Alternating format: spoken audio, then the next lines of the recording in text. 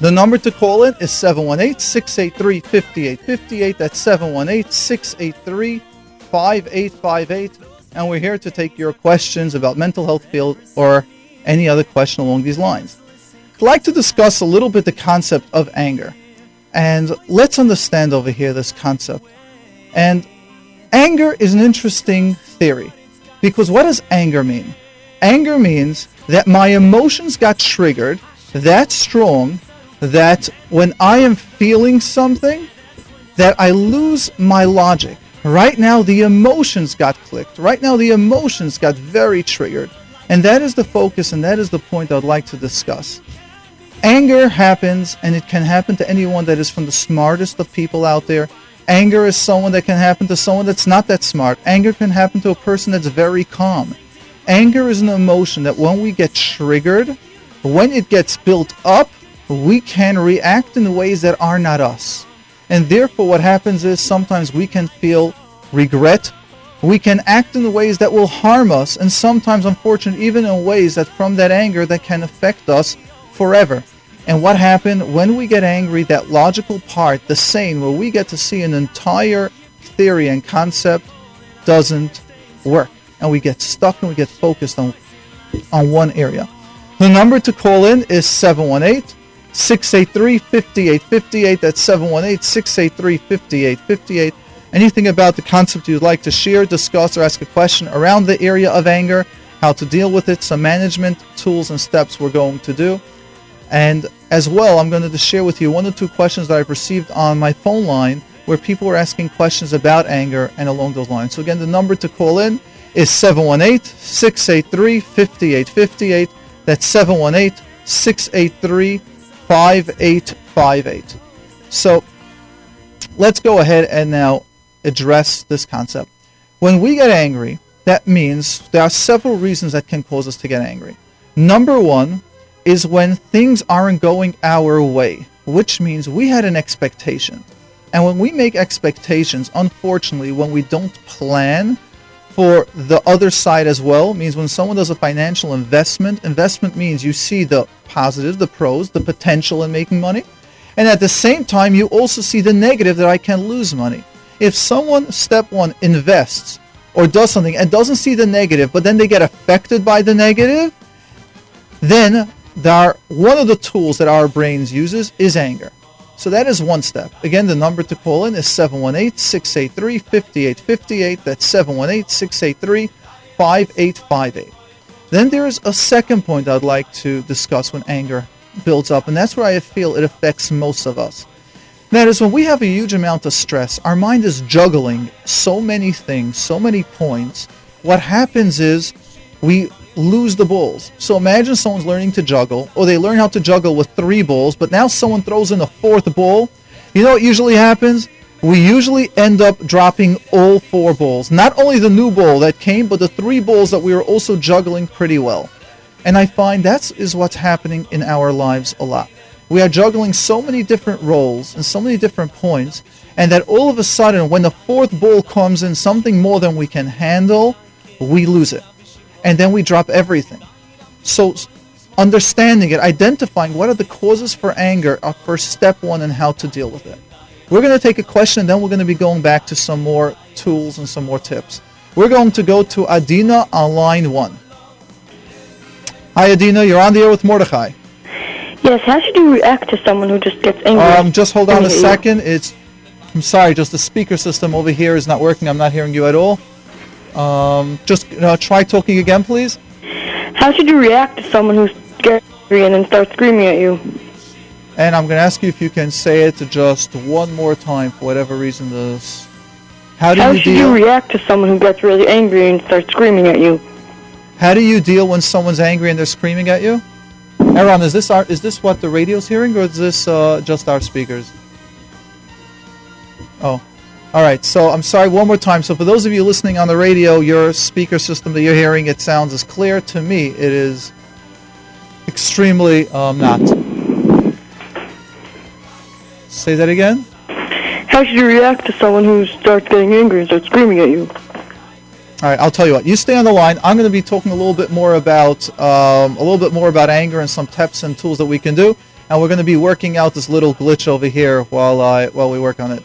The number to call in for your question or comment, and especially the focus that we're having over here, is about anger. The number is 718-683-5858. 718-683-5858. Good. Let's go ahead. So we've discussed two reasons so far why anger can come. Reason number one that can cause anger is when things don't go our way. Reason number two that can happen is when we're juggling too much and we get overwhelmed. There are different emotions that the way we can deal with things. Anger is one of the main ways, unfortunately, one of the ways that men deal with that emotion is they deal with anger. Another point with anger is when we feel we're losing control, which means it's almost an animalistic instinct that when we want something to go our way or things are going our way, we're comfortable. But then all of a sudden, when it's not going our way, sheer force, a lion will roar and scare the person into doing what it is that they want to be done. What happens is yelling, screaming is also a way to get things done. The problem is it's not done in a healthy way. The problem is it's going to have bigger consequences later on than right now. But there is immediate results when someone unfortunately yells or when someone unfortunately screams, and that's why for whatever reason, why people are doing it. So these are three of the reasons that sometimes affect why people are actually yelling, screaming, why they get into anger. There are some other ways which can also be if we're going through physical or mental pain. Unfortunately, sometimes when people are physically not well, or there's a huge trauma going on, sometimes the person will resort to certain emotions, and anger is one of them. So when there's a trauma going on, or when people are physically not well, they're in the hospital, they can sometimes become nasty, they can sometimes be very angry. And the reason is just because it's pain talking, and that emotion of anger is the only way that they can share, is the only way that they can give it out. So we've mentioned a couple of points about anger. How do you deal with anger? One of the main tools that people that are angry try to use that actually doesn't work, that only causes it to get worse, and that is swallowing, bottling it up. You see that seething, those teeth are shut, you see those eyes are like ready to shoot, and what they are feeling is, they think, I'm calm, no one can tell. And is that accurate? Absolutely not. You can tell that they're angry. You can see that they're angry. Everyone sees it. Everyone knows it but themselves, because our brain can distort that reality. That is one of the things that our brain does, and it's a tool that we try to help ourselves, that we think it works, but it really, really, really doesn't. We're going to, again, just to get the numbers going, the number to ask your question or comment about anger management, about people you know that are angry, what are tools that you can do, how we can help it. The number is 718-683-5858, 718-683-5858. You're listening to your host, Mordechai Winberger, LCSW. That's Mordechai Winberger, LCSW. Okay. Let's go into some tools. So what does work for anger? And it's going to be very interesting. But one of the simplest tools, and this has to be done in the right way, and it's really simple, and that is, guess what? Communication. When you talk, when you share your feelings, when you say, I'm feeling hurt about something, I'm feeling angry about something, and we'll explain in a minute why it's tricky, but when you can do that, that's when you got it clear. That's when you got yourself focused, and after you verbalize it, I feel so much better, I feel like a different person, all because of this feeling. Emotions, especially anger, needs to be communicated, needs to be given out. And then the tool, what people do sometimes, if you can't verbalize it, or if it'll come out too unhealthy, then what that tool is, you actually just write it down. But if we can recognize that the tool for anger is communication, discussing it, verbalizing it, not keeping it in, that is one of the big tools. Now, here's where the danger, what happens to anger. Since we discussed one of the main tools that people that are angry, what they try to do is they try to suppress it, they try to bury it, they try to keep it within themselves. When they are ready to talk, it's not because they're ready to talk. When they're ready to communicate their feelings to another person, it's not when the other person is ready to communicate it. It's right now. I can't keep it in. I am going to explode. And then when you explode, you don't feel better because, yes, the anger emotion leaves, but the guilt emotion then comes in, or that there isn't, since the other person couldn't accept the communication because it wasn't communicated, it was just a shooting of emotions. And what happens then is the person has no idea what you're talking about, so instead of they're responding to the issue, they're going to be responding to being attacked. They're going to be responding to that huge tidal wave of emotion. Now, all logic of that person's response was also thrown out. Which means that once this happens, that you let out an emotion of anger, not at the healthy time, not at the appropriate method, what will happen is, instead of having positive communication, instead of working out the issue, what we have now is a whole bunch of people shooting their emotions and needing to balance it. That's all that's important. So let's understand this concept. Now, again, the number to call in for your question or comment is 718-683-5858. That's 718-683-5858. Wonderful. Now, I'd like to share with you a question that I've had from my phone line. And the question goes as follows. I'm married to a person that yells a lot.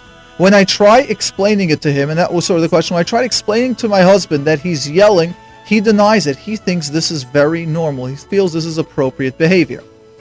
How do I do? How do I help him recognize what he's doing? And this was the basic question. Let's understand what's happening. Let's try again the speaker. Let's go ahead. We've got over here on line one Mayor. Mayor, you're on the air with Mordechai, and we're giving a shot to speakers again. Yeah, hi, do you hear me? Ah, wonderful, loud and clear, Baruch Hashem. We got it. Yeah, it was definitely your side of the line. Okay. Okay, the question is, you're saying that, people tend to keep it inside, and that's exactly my question. I have a friend, I know he definitely has sadness, but a lot of anger inside of him, and I tried, to get him to talk about it, and he just won't express it. He won't open up, And I asked him why, and he says because he just doesn't feel that I'll be able to solve his problem, and he just doesn't want to talk about it at all. That's right. He doesn't express it in any way. He just keeps it bottled up inside. Yes. So how do I get him to open up? All right. So the first step, and that's where in therapy there are different modalities. One of the methods that's the most famous one practically used there today is called cognitive behavioral therapy. Cognitive means we explain, we give information, or we challenge certain thoughts and certain beliefs. So his belief is that if I discuss an issue, in order for it to get better, it must be changed, right? So if chas v'shalom, someone has got an illness and there is no cure for it, based on his theory, that person will now be angry, will now be depressed, and there is no way to change it because that's a reality. Or if someone wanted his father should be a Rosh Hashiva or his father to be a millionaire, and since that's not the case, based on his perception, since the situation cannot be changed, there are physical things in this world that cannot be changed. According to him, he stays stuck in that, correct? Mm-hmm. And once he starts hearing this theory, oh, no, you're right, maybe I could feel happy, maybe I can find other reasons why I should feel happy, even though the situation is this way, that is a discussion you're going to want to have with him. So you might want to explain to him the theory that we sort of do is there's something called feelings, and there's something called logic, and then there's something reality. Many times our feelings and our logic have two different programs, which means feelings do not have to be changed. Reality doesn't have to be changed for you to feel different. So after you cry, after you discussed it, your feeling is different. Now there's a separate issue where we might need to deal with reality. We might have to come up with solutions. And you want to try to explain to him this concept, saying, you're so locked, you're so trapped, you got to open up. Just share the feelings, and you can even tell him, let's give it a shot. Try sharing some feelings. I don't even see that interest, you know what I mean? I even says sometimes, I don't care, I don't even care to change it. But I know he does, There's a pretty famous joke as they go, how many therapists does it take to change a light bulb? Yeah. Do you know the answer? Nope. One, the light bulb just has to want to change. Right. The first step in therapy, by the way, that I remember you asked the last question. He wants to have to help himself. That's right. And otherwise, you just can't do anything about it. Our job is not to help people that don't want to get help. The step is when someone wants to get help. It's a close friend of mine, I want to help him. All right, then you tell him that. You could tell him, listen here, my friend, we're close friends, and I'm just going to tell you what I see. You got an issue. You got an anger issue. You keep things in. You're not sharing emotions. and everyone can see it but you and know that I'm available or find someone to talk to? No, he recognizes it. That's what I'm saying. It's not only anger, it's also sadness, Good, so let's go. So if he recognizes and you tell him, let's assume his name is Chaim. Chaim, why don't you tell me what's on your heart? What would he say? He would say, I'm sad and, Good, and now... It would end there. And now the next step is, all right, so the step would be, Chaim, are you ready to open up feelings? I could see you're sad, and I'm a very good friend of yours, or your best friend, and let's try to get you to open up. And he says, nope, I'm a closed book. And then you would ask him why you a closed book? Yeah, I asked him that, and he says, I think he said he doesn't think it could be changed, and also he said he doesn't care. Okay. And I said, why would you want to be sad and angry? He said, I don't care. So let's also realize it's very possible that some of the issues that are bothering him are very private, or he doesn't feel comfortable, and one of the ways that guys tune out, or they do it, is they say, I don't care, but really they do. And they might not feel that you're able to deal with it, A. B, they might feel it's too private, and they'll really be embarrassed if they share it with you. So I know, some of the basic information, family, divorce. And my friend, like I'm a therapist over here. The things that you hear and that people keep in their chest and secrets that keep growing and get stronger, we really don't know what's going on. And maybe the next step then should be to speak to the Rosh Hashiva, someone in the Nanhala, or someone, or maybe have 2-3 friends telling him, you got to open up. Just today, from the phone line, someone sent me a question, which of course I'm not going to address because it's not even for the phone line. It's a real private issue. And I go, this is not an issue that I'm going to discuss. So therefore, I responded that they need a therapist. 2 weeks later, they just got back to me today. Okay, they'll find a therapist. Where do they go to about it? There are certain topics that these people, they tried talking to a teacher, but the teacher wasn't getting the hint, or the teacher sort of said something like sort of shut them up, that they said, okay, we got to turn to someone.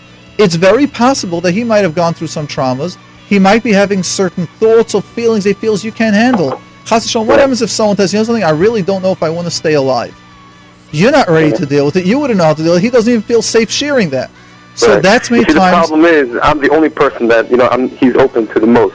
He won't go speak to somebody professional or anyone in the house. I feel like I need to be equipped, to deal with it. Impossible, my friend. If he's that close, you'll want to jump into a lake full of alligators and snakes.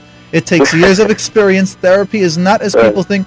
I always have a saying. Someone tells me, I think I'm great for therapy. I go, why? As a therapist, I go, why? He says, because I have Bachram and I open them up and I get everything from them. I go, wow, that's fantastic. But all one question. Dirty laundry. What? All the dirty laundry. Yeah, but I asked them one thing. But before you sent them out, did you close it up? So many times when you do surgery, it's not only about opening up the person. It's now, is the wound clean? Many times in therapy, I can hear things from what the person's saying, where they're going at, and I could look at the time, and we got 10 minutes left, and this is a full hour. I go, let's not go there. I think I know what you're saying. Let's leave it for next time. Or sometimes I go, let's wait another 4 sessions till we address it, because these emotions, I don't know how you'll be able to handle that. And if it's buried, you got to... The trick is not just being close and having a guy open up. The trick in therapy is to recognize how much, how far, see the warning signs that you see, and not to walk onto a minefield right away. You got to clear out the mines first. And if your friend is so locked, so closed, I wonder what's going on over there. And I'm not quite sure that is somewhere where you should start, or at least help out when a guy is so closed. Find other things to appreciate with his friend, but with what you're describing, my real recommendation is don't start unless you got a therapist or someone trained guiding you, who you can run by your questions if things happen. And even then, if the guy doesn't want it, it's still not your business to do it. Your friendship is not based on a hospital. Your friendship is based on you guys having a mutual understanding, mutual likes, and people... The problem is most of it does, because he's younger than me, you know what I mean? It's kind of like respect and helping him. Well, then your friendship is based on therapy, is based on helping someone, and he doesn't want to be helped in those areas. So now, based on mentoring him, to help him learn better. Don't go into emotional places if you're not ready to deal with him, if you don't even know what you're getting into. Mordechai, can I have your number to reach you off the line? That's, unfortunately, I get a huge amount of phone calls a day, and it's practically impossible. So usually the way to do it is through here, or leave a question for the phone line, but if it's needed for stuff like that, it's... Unfortunately, at this time, it's just not possible right now. Okay, fine.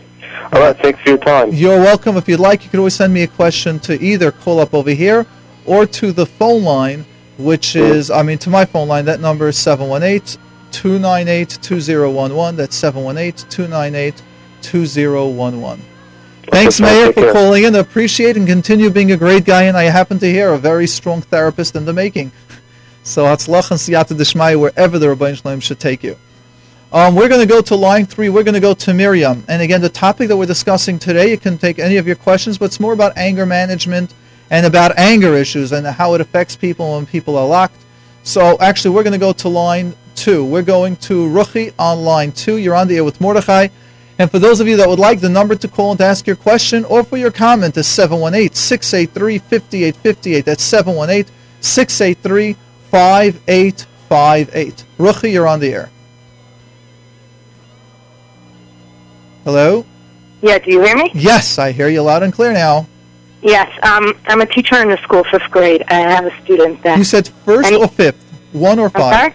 I wasn't sure if you said 5th or first. 5th, 5. Okay. I have a student that if let's say she does something wrong and I will discipline her, she's going to react in anger. Yes. She'll blow up. Yes. She can't handle being told that this is not appropriate. Yes. How do I deal with such a thing? Let's first take a step back. If she's in 5th grade, where she's about 11, 12, how old is she? Yeah, about 11. Okay. Is she, first of all, one of the leaders in the class? Is she a quieter person, louder person?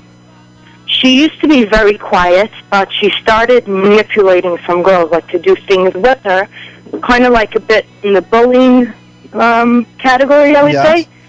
And she started like having the rest of the girls like look up to her for misbehavior, and misdemeanors that she does, or she'll like lash out on something that like she made the girls think that, oh, this makes life spicy and exciting. Okay. So one of the first... And I think the girls are afraid of her, like to stand up against her. So before we deal with the second part of, let's say, the bullying part, what you can do as a teacher, the first step is now how to help someone or a girl when you tell her something and she takes it very personal. The first... It's not... I'll give you an example, let's say. She was talking during a test. Standard procedure is to bring up her test. I told her to bring up her test. So then when the bell rings 5 minutes later, she barred my exit from the classroom. She would not let me leave. She would block the door. And I said, excuse me. And I said, excuse me, you have to be mature about this. So then she tells me, you too, you also have to be mature about it. And she walked away. She does like irrational stuff if you discipline her just in a regular disciplinary way. Okay. The number to call in, first of all, those of you listening, you're listening to your host, Mordechai Winberger, LCSW. That's Mordechai Winberger, LCSW. And with the program, let's grow together. You can watch us live on the Lakewood Scoop and on Yeshiva World, and of course on jrootradio.com. And you can call in to ask your question at 718-683-5858. That's 718-683-5858. And the topic that we're discussing today, but you can pick anyone that you would like to ask your question about, is about anger management and how to deal with that. So now we're going back over here. Your question is a lot more than just her behavior. Let's say that this girl doesn't know how to take anger or how to respond when you punish her. This is already physically behaving, and this is more discipline. This is you as a teacher. Or she'll lash out angrily. Okay, but again, it's about you as a teacher as discipline. How do you discipline the rest of the class? How do you get control? What do you do if there's a kid that acts that way? What do you generally do? What tools do you have in your toolbox? Well, would you call a mother? Would you send her to the principal? I'm a very warm teacher. I'm very fun-loving. I usually don't have anybody acting up. She does. Obviously, she must have an emotional issue or something where this is coming from. It's not rational. I would do the same thing. I never had a kid talking during a test, but they know that, if you talk during a test, I talk during it. They wouldn't misbehave. If I do have a kid doing something, I'll say, watch your step or be careful. Yeah. I don't usually have anything coming to this point. Okay, so let's understand several points. Unfortunately, and I'm going to be very real with you, this is something that's quite normal that teachers deal with all the time, and parents even deal with this all the time, just for us to be aware of that. So, and let's understand several reasons why. Number one, it could be that she comes from a family where they are more physical, where the kid would say, who cares, or where the kids yell back at the parents. No, she's the youngest in the family, and the mother has the same problem with her home. She doesn't know how to deal with it. Okay, but my question is, again, we're not discussing what the parents are like. Maybe the mother is a tougher person, and the mother can sometimes yell, the kid yells back, and when the so that can be one issue. Were the other sisters that way? Many times it's the parenting that the parents didn't parent the kid, or now the parenting tools that they have aren't adequate for stronger natures. And now once the kid learns, hey, at home I can control the parents, then they start bridging that information into the school. And if you have a teacher that has the tools, which will give you some tools how to deal with it, then they know, okay, in school I don't do that, but it will be interesting how they still continue the negative behavior at home. So what our focus is about being clear and about doing exactly what it is that we need to do as teachers to put her in her place, to educate her, and to be the assertive person. Okay. Now, let's go ahead and take this concept. What can you do? Number one is we need to educate. Means you're going to take her after class, and you're going to sit down with her, and you're going to tell her, these are the rules. You don't speak. You don't answer back chutzpahdik. You don't bar me from walking out the door. These are not done. And you might have a list of 4 or 5 other stuff that doesn't happen. And you then I tried it. Good. And then what happened? Wait. Let's clarify. Was it just 101? Was it when girls are at recess time, when girls are going over to her and everyone is staring? When was it? No. I called her over privately. And wait. Privately. Give me a time. I need more details. When privately? After school. After school. Okay. And what did you tell her? I told her that this is not, if there's a problem, then this is not the way to express herself. If she wants to say something, she can always come over after class and discuss it. Okay. And what happened then? And what happened then is that she rebuffed it. And what happened was that 2 weeks later, she had to be suspended for outrageous behavior because she wasn't getting the message. And what was some other outrageous behavior that she had? Where she barred me from exiting the classroom. And when I told the principal was like, no way, she's not staying in. Okay. When she came back into class, how was she permitted back into class? She was only permitted because the mother had told her that the mother had tried taking her for health last year, and she didn't want. When she came home for being suspended, she stamped her feet and told her mother the second she walked into the house, you think you're taking me to somebody? You're not taking me to anybody. So the mother, the compromise that was made is that the mother will go for therapy to learn how to deal with her, and the mother told the daughter that the only way she's being allowed back into school is because she's going to be going for therapy to learn how to deal with her.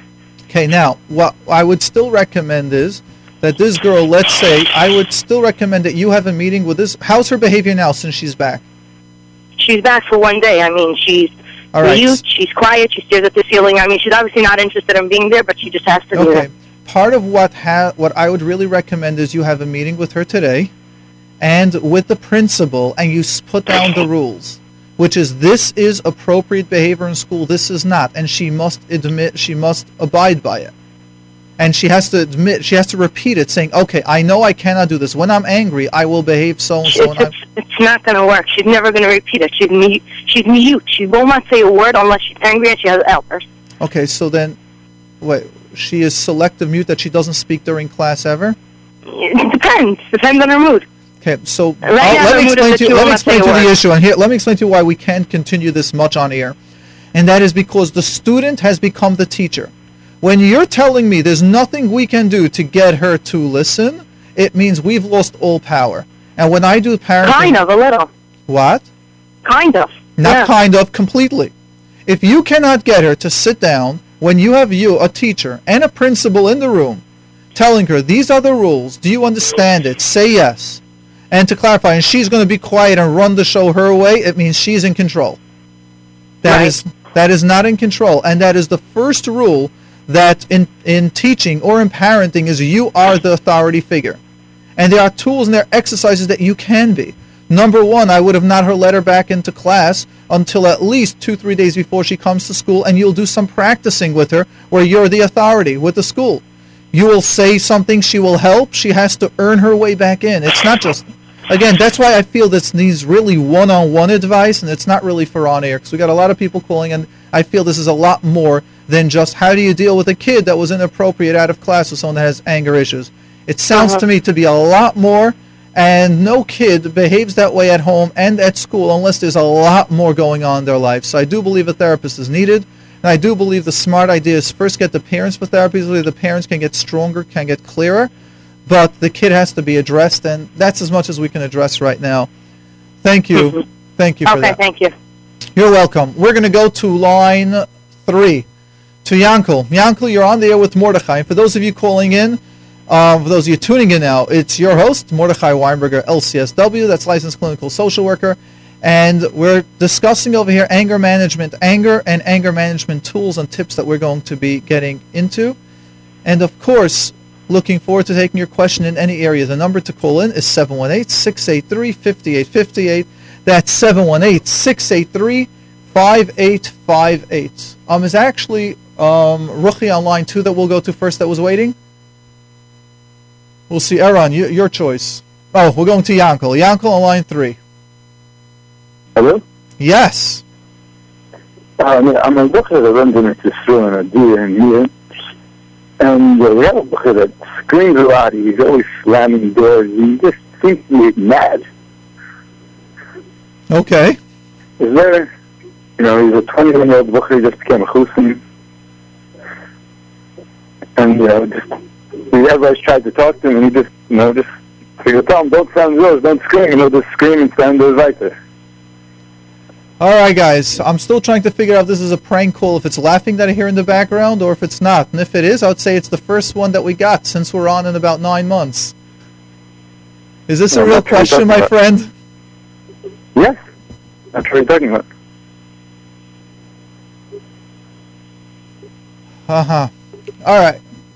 So we're going to go to Rifki on line 1, and I'm just going to address your question, what Yankel said. And this is what happens if you got Bacharim in a Dira, or wherever you are, and you got a friend that's got a lot of anger issues over here.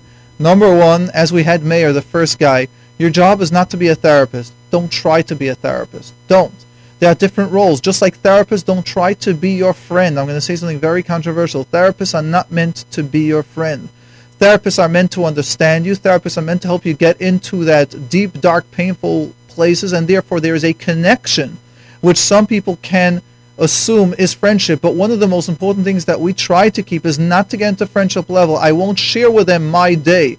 We're not going to schmooze about family stuff. We're not going to schmooze about my dreams unless they are needed for an illustration, which even that very rarely do I do, because it gets into that friendship level. Friends are not meant to be therapists. Therapists are not meant to be friends. In fact, it's unethical for a therapist to work on friends or family for various reasons, but one of them will be the type of therapy that you will be dispensing.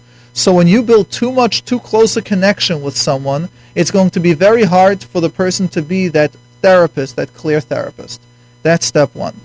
Step 2, you guys don't have to take pain and abuse. I know how a Diras go. Diras go, you can tell the guy, behave, or we chuck you. And be aware that sometimes people that are angry, they only throw a fuse because they know they can get away with it. So I know people, or I deal with people, when they have anger issues, and many times in the family, either the husband or the wife, whichever one is angry, because you can have many of them that it can be sometimes a husband and sometimes a wife. It's not always typical as we assume, the men are always angry. Unfortunately, we have today a lot of women that are also angry and that yell and scream all day, and it's the spouses that are actually afraid to also put down their foot, to say, that's it, ad kan. And I always explain to them, look at this, is there one person that your husband or your wife is afraid to yell at and to scream, and they always say yes? And I go, now realize it's because it's within yourself. You got to be strong, you got to be clear. Once you have that, that's how it is taken, and that's how it is. That is the main focus that we want us to realize. That's within ourselves. When we're clear, and you tell the guy, your anger is not acceptable, you're destroying things is not acceptable, your yelling is not acceptable, making fun of people is not acceptable, that's how it changes. It must be that way, and it has to remain that way. Thank you for those questions all the way from Eretz Yisrael. And now we are on with Rifki. You're on the air with Mordechai, and the number to call for your question or comment, and today's topic is about anger. The number is 718-683-5858. That's 718-683-5858. Rifki, you're on the air with Mordechai. When I get angry, I don't realize that I'm angry. I can't just, stop it. Oh, that is a nice question. It's nice that you came in. And that is, how can someone realize that they're angry? Yeah? Yeah. All right. So let me ask you, because I think you sound like a very smart girl. What would you say are ways that you can recognize, I'm angry now? Most people don't think when they're angry. That's very true. Good. Now, what are tools that you can do to learn to start thinking when you're angry? What are signs that you can set up that I'm angry? I think you could come up with some ideas. What are some ways that you can tell when you're getting angry? Maybe you start moving things very fast. Maybe your voice starts getting very loud. Maybe someone tells you why you're angry and you say, no, it's not true. Do any of those ever happen to you when you get angry? Yeah, maybe. Yeah, which one of those? All right, so we have now 3 telltale signs how you can recognize when you're getting angry. Another one is when you just notice yourself, you can only think about one thing, like, I'm so angry at them, I'm going to hurt them, how could they do that? When you notice yourself not being relaxed, not being able to think, not being able to be dan lekav zchus, then that is one of the ways that we can recognize it. Does that make sense? Yeah. So now let me ask you, next time you're angry, how will you know that you're angry to start using what tools we're going to discuss soon? If I see myself thinking one way. When you see yourself, say that again? Thinking one way. That's right. Another way is when you start thinking negative about people. I hate this person, they're so mean. The more we start thinking that people are bad, it means the weaker we are. Okay? Okay, thank you.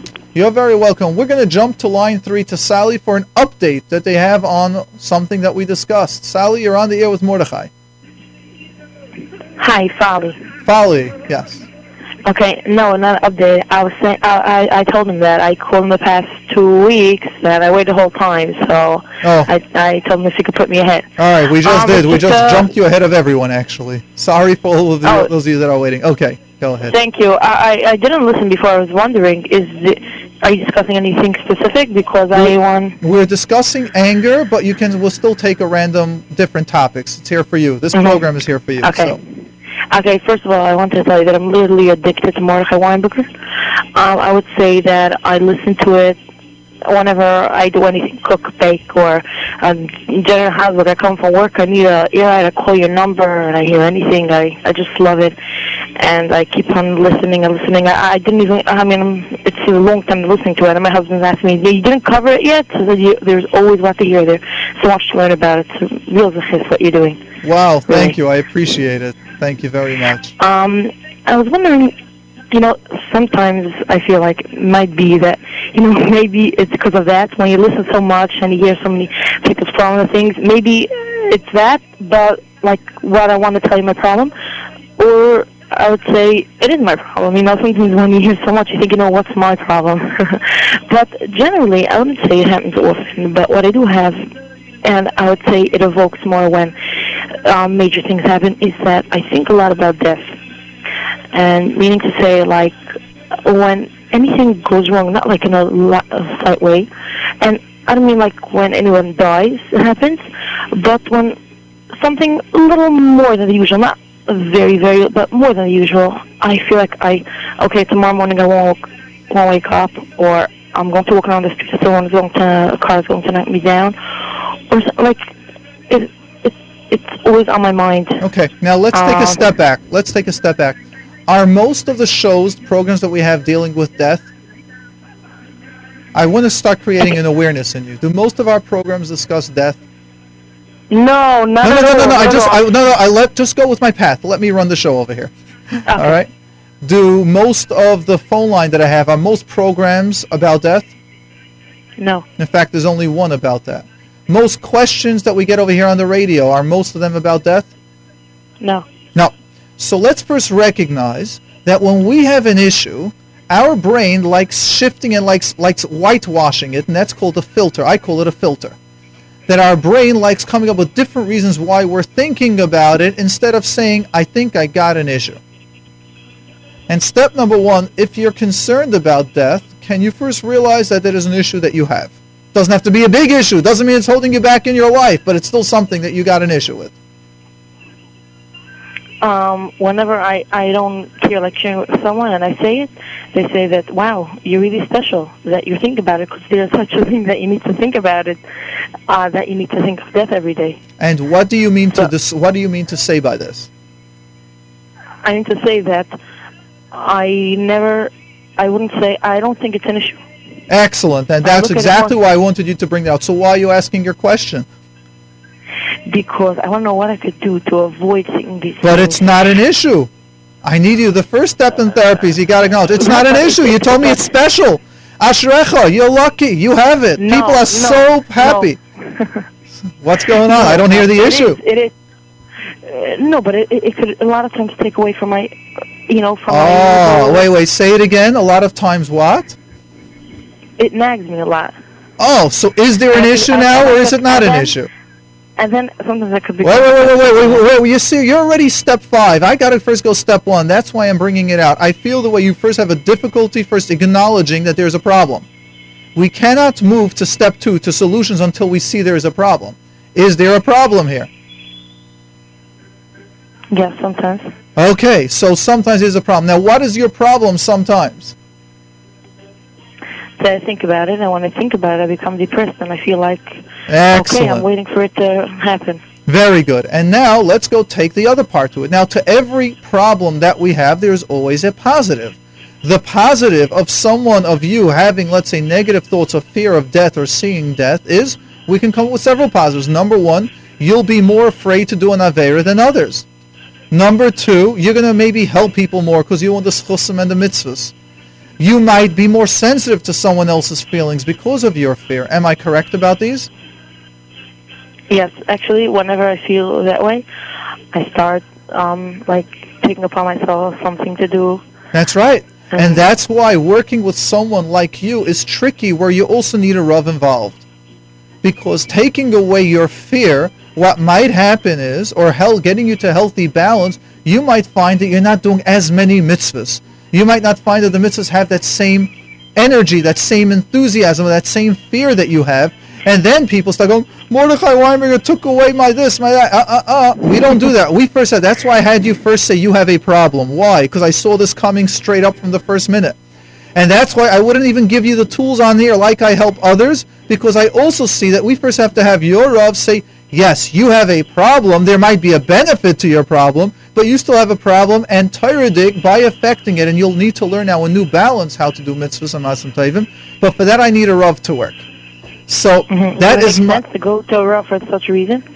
Well, again, let's take it this way. I just explained to you why. Assume we're going to take away a little bit of your fear of dying, and you're going to be like everyone else, where you really don't think much about death and dying. And then you won't have the fear, and you're going to find, hey, you gave less tzedakah. You're saying less tehillim. What happens is they go, Mordechai Winberger takes away my Yiddishkeit. Mordechai Winberger puts a kaltkeit, takes away. I know this ahead of time. I'm not a beginning therapist. Can I add one more thing? Wait. Before you add that, do you understand what I'm saying? I'm sorry. Do you agree? Definitely. Do you agree that if your fear of death will not be that strong, your mitzvahs will go down a little? Or the way you do I would it? say so. What? I would say so. Yeah, that's right. So. And then what happens when a therapist does something like that without understanding that this case needs a Rav as well? What would happen then to the therapist? Do you usually say, wow, what a great therapist? Or do you say, wow, this guy just don't go to therapy, they take you away from Yiddishkeit? And part of the reasons why I find therapists have the bad name is because they didn't set it up and they didn't recognize this case that you asked your question needs a Rav involved as well in the therapy process. Mm-hmm. I was also wondering in that I do have a very, very wild imagination, so I was thinking maybe it's because of that. You're maybe that is causing it? You want to go into causing it and that's definitely a large part of it. They might even be, I wouldn't even know if I'd use the word cause. I might use them, they're the same issue. They're the same thing. But the same thing? Same category? Yes. Chances are, again, I didn't ask a lot of things, so I can't do it. I don't know if there was a trauma in your life of death. I don't know if you knew wasn't. Again, what you call not, and when I go through the checklist of what we basically ask, you might find, oh yeah, that's considered trauma, that's considered something, oh yeah, taka. And then we start going, when was the first time you had the thought, and what happened, and maybe it was a we don't know yet, and I'm not going to do that on air now, and that's not the point of the question. The point is just to tell you, it's very likely that they're the same issue, but again, this is something where you need to ask, you need to go into detail, you need to find out what's happening. I'm just saying an example, like the story what happened to Mr. Stark. Because I have such imagination, it's like constantly, like just an example. Yes. Now, what would you like of me? I keep on. Okay. And after this thing, we're going to go to the next because we've given you a lot of time and we got a lot of people waiting now. So, From one, we're leading to that. Okay, then go ahead. Excellent. Your issue with Rabbi Stark, with what happened to him and the tragedy, and that you're still thinking about it, is all about the same issue. But before you heal this issue, you're going to need to know from a Rav that not only is it mutter to do it, but it's a mitzvah to do it, and that it can affect you, and that it can affect your children as well. So there's a positive... Thank you so much. I really appreciate it. You're welcome, and I want to thank you for your bravery, for calling up, for going on air, and for waiting that other time, a long time. Thank you very much for that. Thank you. You're welcome, Atzloch, and I'm sorry that I can't answer your question that shortly, because this thing... Okay. Yep, this, we got to set it up. It's got to be set up with a Rav. Thank you for that. We are going to go to Siegel on line 5. You're on the line with Mordechai. The number for those of you who would like to call in to ask your question or comment is 718-683-5858. That's 718-683-5858. Go ahead, and you're on with Mordechai. Hello? Hello? Line 5, we're not hearing you. All right, we're going to go then to Chani on line 1. Chani, you're on the air with Mordechai. Hello? Yes. Hi. So I have a question. When I get angry, like I know that I'm angry, but I just can't. Like I can't. I just need to yell back. Chani, did you call before? Was that you earlier? No. Oh, sorry, it was just someone else. Okay, so when you get angry, you yell back. I'm actually so thankful that you called in, because here we could do it a little bit real live, like for people that are listening can even understand, because we all get angry. But when we can see it in someone else, then we can recognize the change. Can we listen to you? Let's go ahead and listen to you a second, what you're saying. You're saying that when you get angry, you can't control yourself, right? I know that I'm getting angry, and I know I shouldn't be getting angry, and I know, like, it's not a good thing to do, but I can't. I just do it. Okay. Very clear, right? Now, the way we deal with anger is not, as we discussed at the beginning of the program, is not swallowing and saying, don't get angry, don't get angry. That doesn't work. That's actually one of the worst things to do. When you do that, you know what happens? It gets worse. And the more you try to bottle it up, it gets worse. So let me ask you, and just see if you're ready to say it with a lot of people listening, what are things that get you angry? The more you talk about the points that got you angry, you didn't get a good mark, your friends didn't talk to you, you didn't get called, you didn't get the, what should I say, your parents didn't get you something that you wanted, a sister smarter than you, or a brother teased you. What are feelings? What are things that can happen that get you angry? Build-up. What? Like, let's say my siblings come into my room and they make a mess, and I say, can you please clean it up? And they say, it's your room, why would I clean it up for you? Okay, good. So that's step one. So let's now take this point and divide it into several points. What do you feel when they first went into your room, let's say? No, let's say I'm not home. Okay, so let's say when you're not home, how do you feel when people go into your room first when you're not home? I feel like please, I want my privacy. I don't go, just barge into your room and make messes. You don't barge into my room and make messes. So first let's go. So step one, first about privacy, because there are 2-3 different points out of the story that I want you to realize these are 3 reasons why you're getting angrier. Step one, there's no privacy. You have privacy and they're not respecting your privacy, right? Mm-hmm. Step 2 is that you said they made a mess. What does that mean when they made a mess? What does it bother you when they make a mess? Because then I have to clean it up. Wait, we'll deal with the cleaning up after. Do you mind if they would make a mess and clean it up? Do you mind that they touch your things? Yeah. Okay, so that's what I want to bring out. So there's a second point in this story, and that is that when people touch your items without your permission, it also affects your emotions. So far we have 2 points. We have point number 1, you want some privacy, and you're not respecting your privacy. Number 2, now they're touching your stuff that you don't like touched. Now there's number 3, where they don't clean up their mistakes, and you have to clean up their stuff.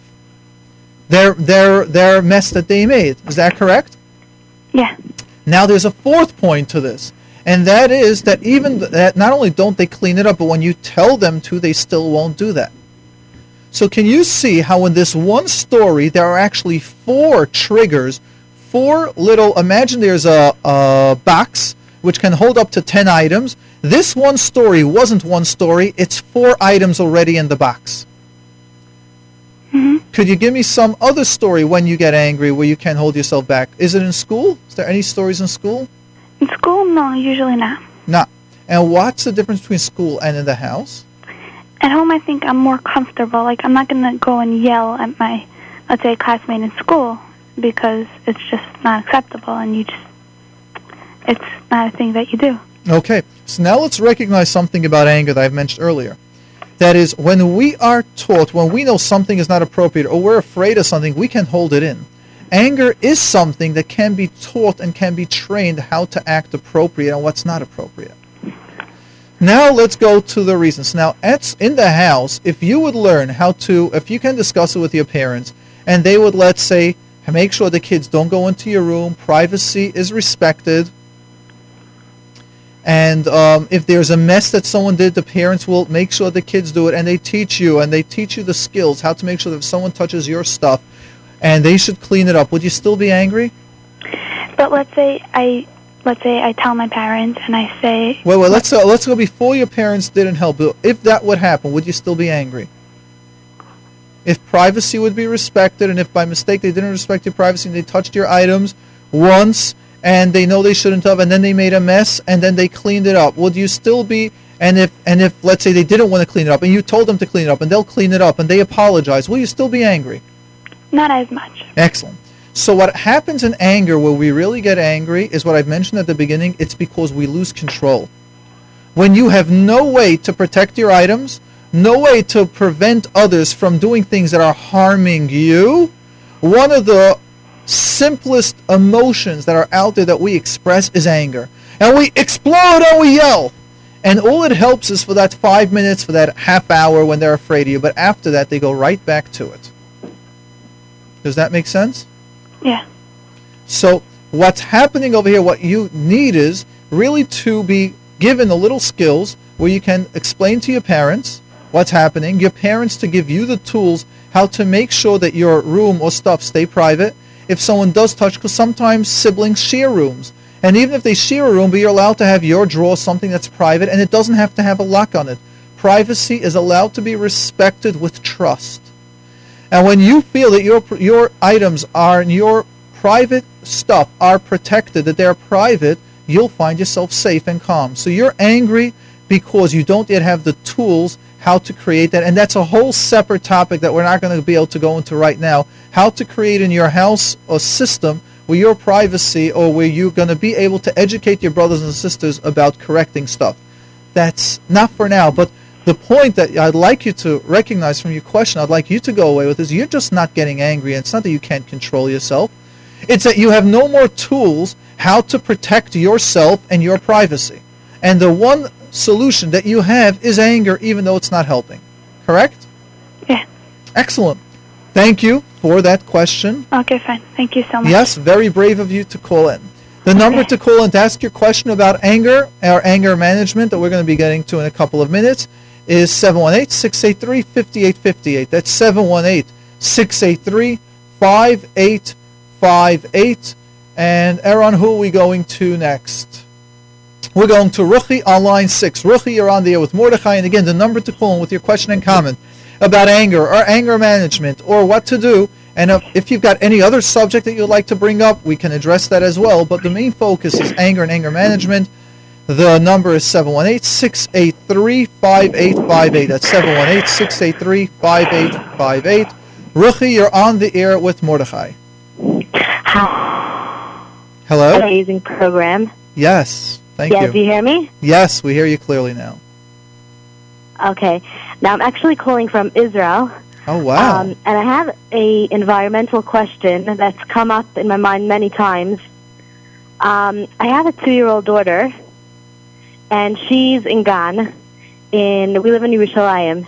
Yes. And she comes back, like, a lot of times from Gan with, like, a scratch on her face, or, like, she'll tell me that the kids patched her. And this is not the first time that this has happened. Like, last year she was in a different place, and this happened as well. And I just find that in the environment that we live in, over here in Israel, there's, like, a lot of aggression and anger in the street. Like, even, like, when you walk, like, people just walk into you.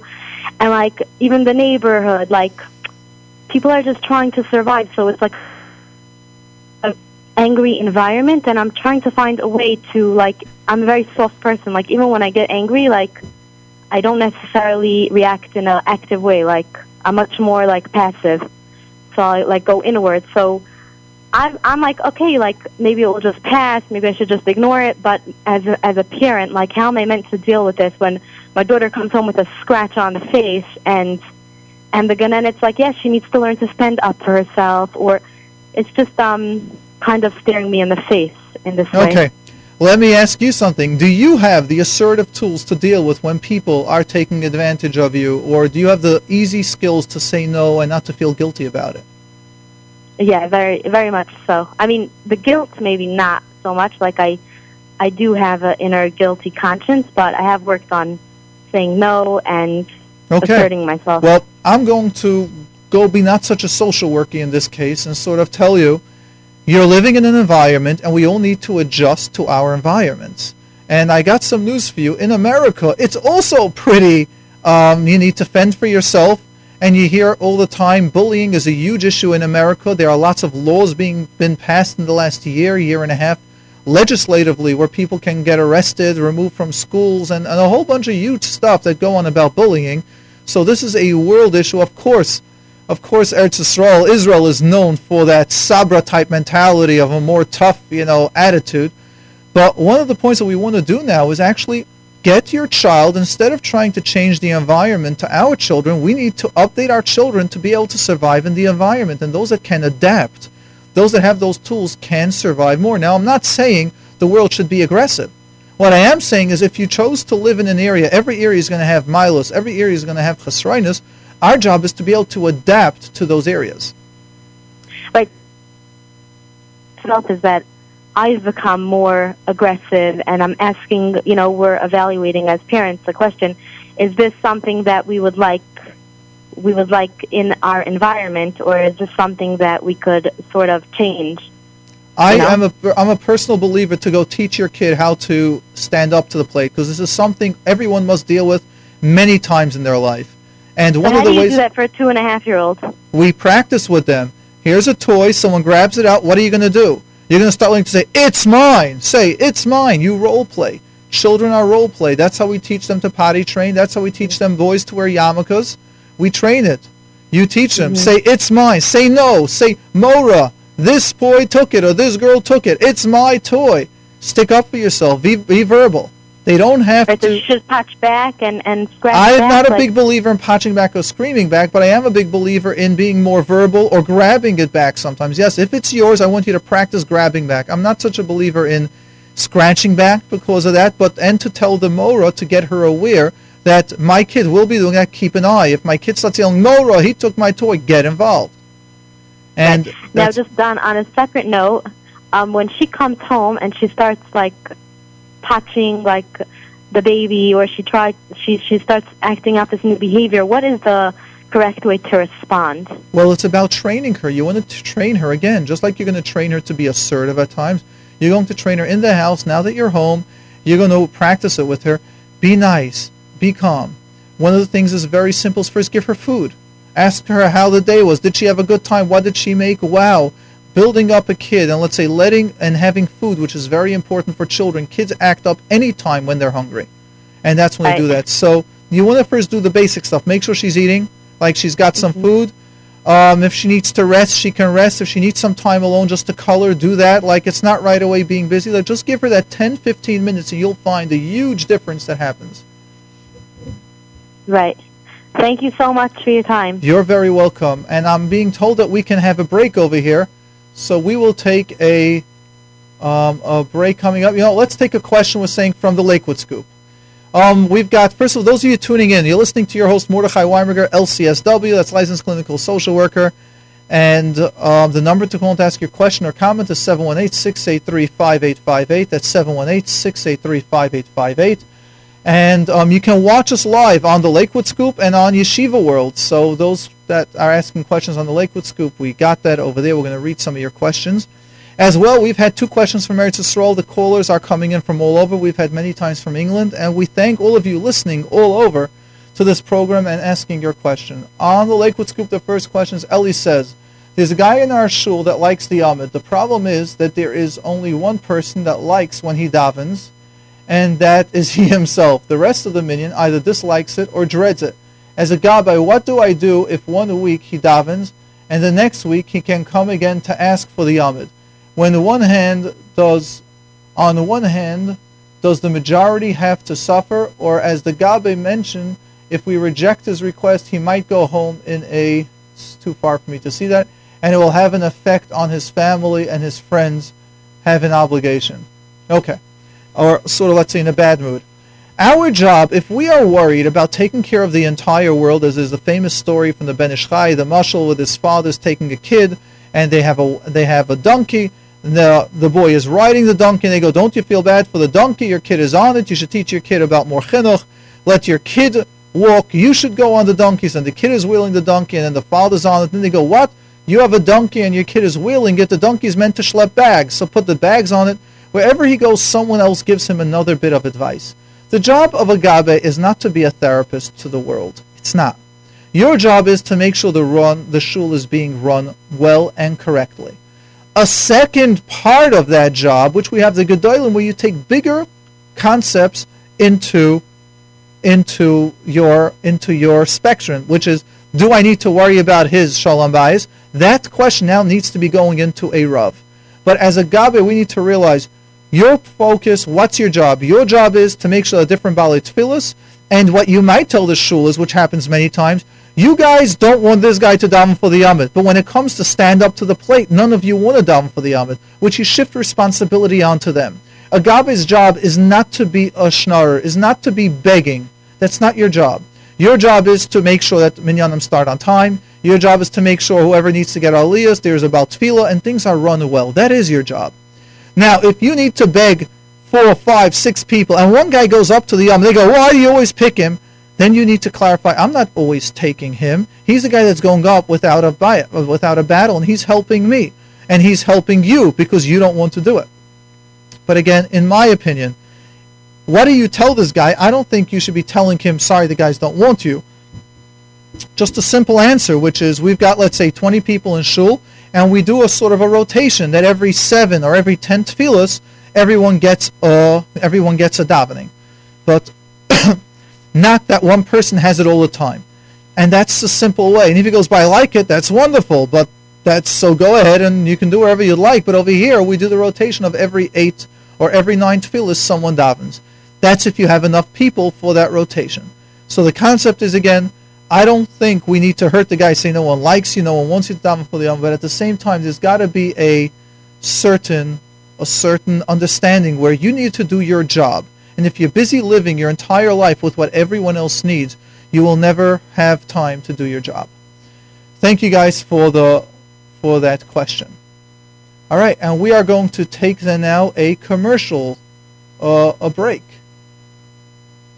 And we'll come back right after this. And welcome back, everyone, to part 2 of Mordechai Winberger, Let's Grow Together. The number to call in is 718-683-5858. That's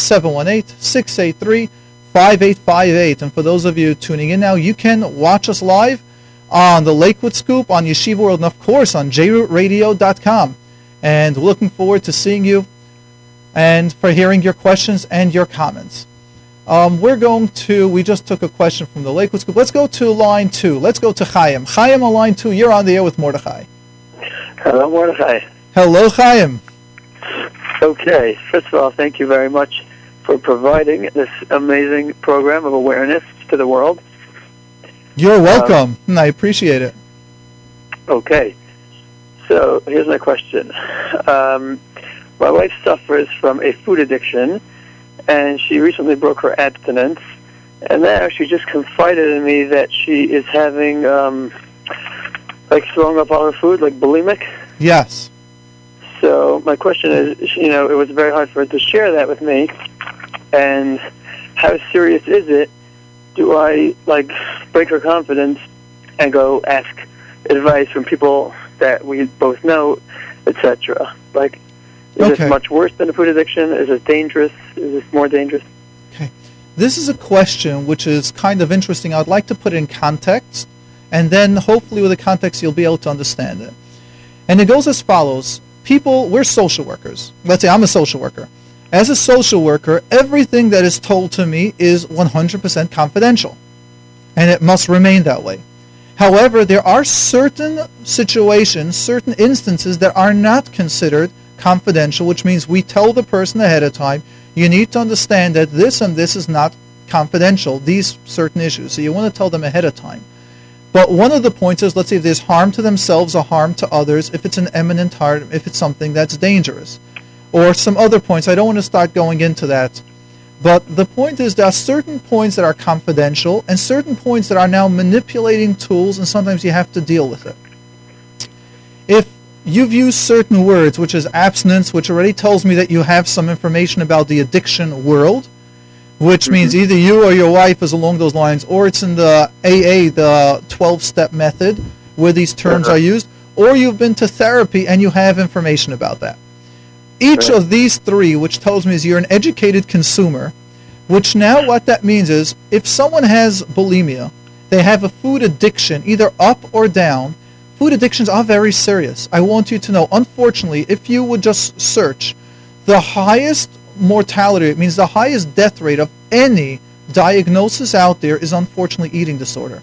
People make eating disorder to be, it's not so serious, it's okay. It's very serious.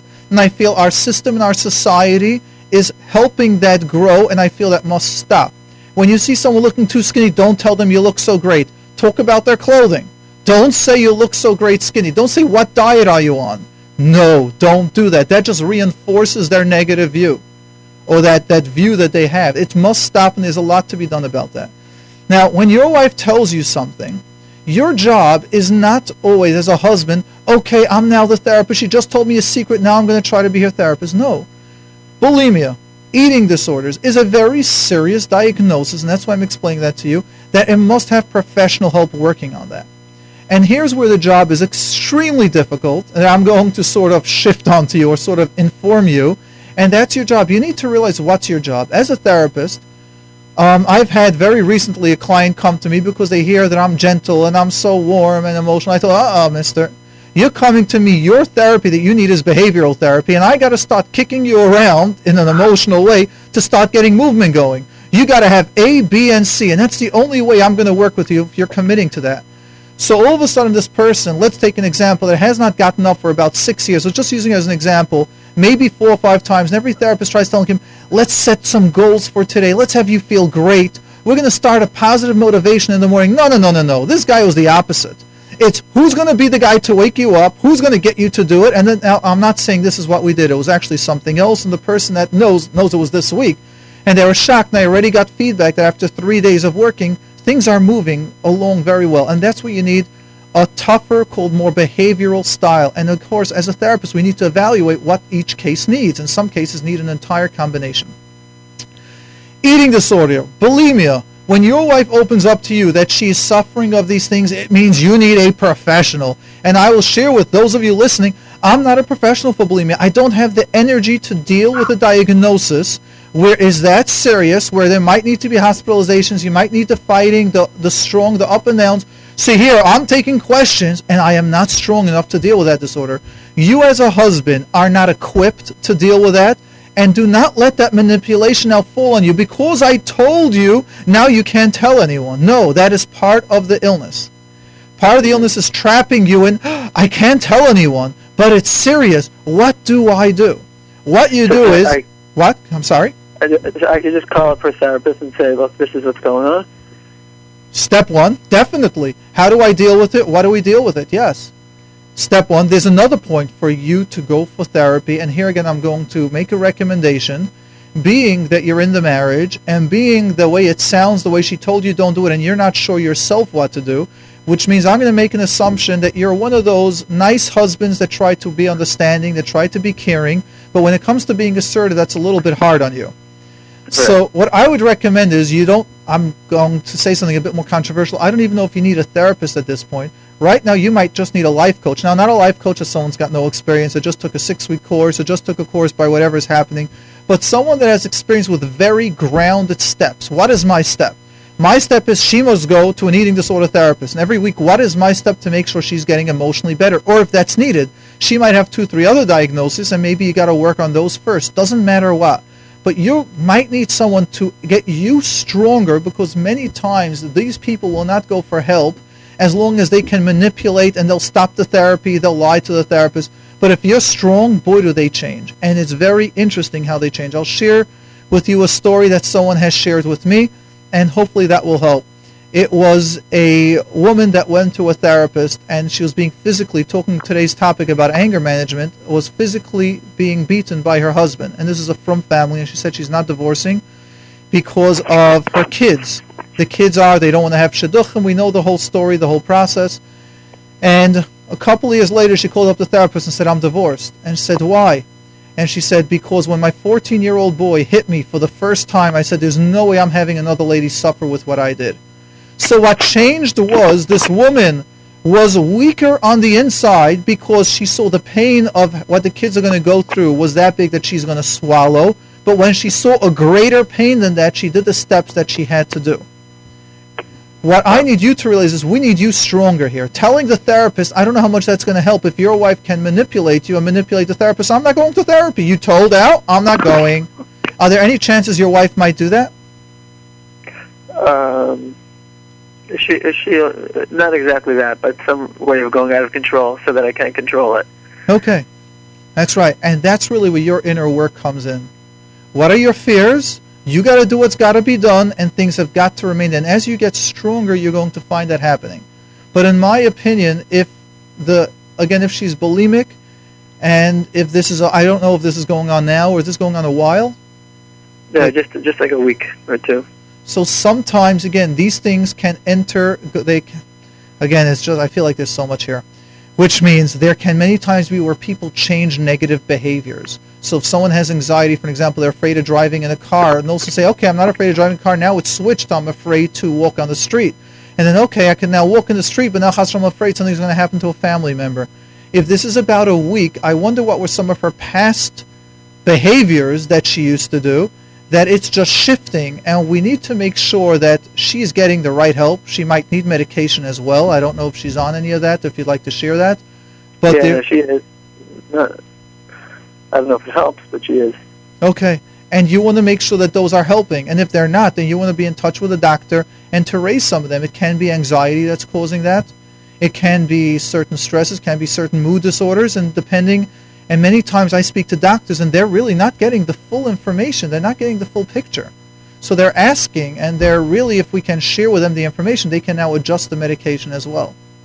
So let's understand this. When your wife tells you a secret, something like that she's bulimic, or you're seeing the signs of bulimia, it needs to be addressed. And I would recommend you to be strong enough to tell to her face, you told me something that is out of my scope, that is not healthy for me to keep private, and this is something that I'm going to need to get guidance on because this behavior isn't healthy.